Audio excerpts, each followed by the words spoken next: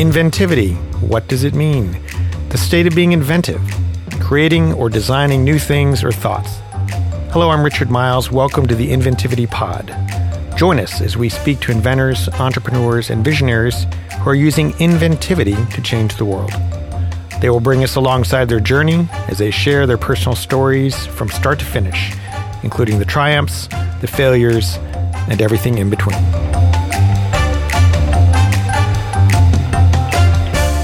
Hello, I'm Richard Miles, and today we're going to be taking a short break from our Hope for the Future series to share with you something very exciting, an Inventivity update.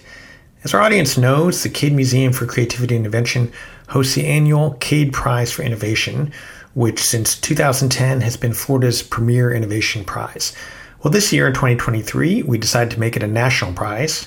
We're very pleased with their results in the first year. About a third of our entries came from outside of Florida, and that represents 14 states in total. So very pleased with that initial outcome.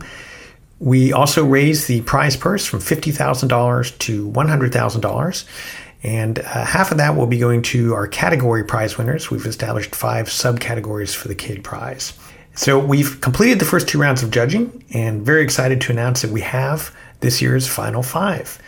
So as I mentioned, each one of those winners will get $10,000 in cash, and then they will also be eligible for the grand prize of $50,000, which we will announce in Gainesville, Florida on September the 28th.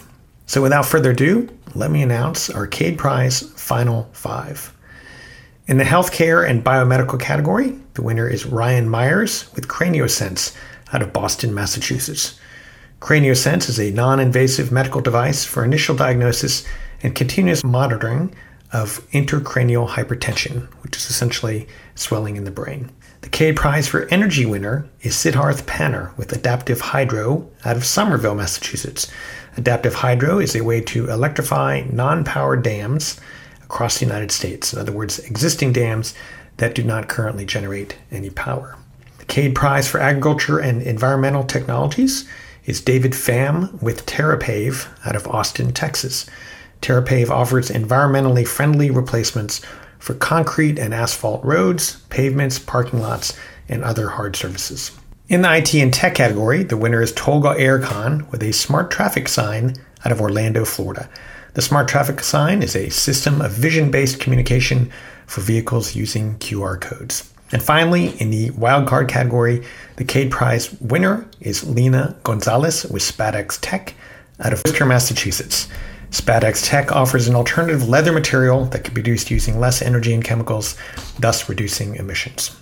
So very big congratulations to our final 5 this year, but we still want to take a moment and recognize all the other impressive 21 semifinalists who competed this year with a record number of applicants, and these finalists were really able to stand apart. So in alphabetical order, our remaining 21 finalists: Mia Anderton with Glowy Light Bulbs, Dylan Davis with Locus Vision, Raj Gautam with Analyze, Forrest Gautier with Blue 71, John Gradick with Phosflow Pellets, Scott Jewett with Dual Axis Wind Turbine, Paulo Cesar Lopez with 2000-watt Rapid Wireless Power Transmission System, Charles McGee with Magnetic and Osmotic Inner Tube, Warren Marcus with Curative Therapeutics for Type 1 Diabetes, Sarah Ostadabas with AI Wover, David Ostrov with Lactavid, Chuck Phillips with Nanoparticle Scintillators, Alexandra Titov with Extended Reality Art Studio, Jordan Sand with Happy Scratch, Quantum Way with Batch Reverse Osmosis, and finally John Wilcox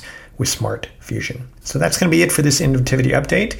To stay up to date with the Cade Prize and to hear the announcement of the grand prize itself on September 28th, please head over to cademuseum.org, sign up for our newsletter. If you'd like to attend that ceremony, we'd love to have you.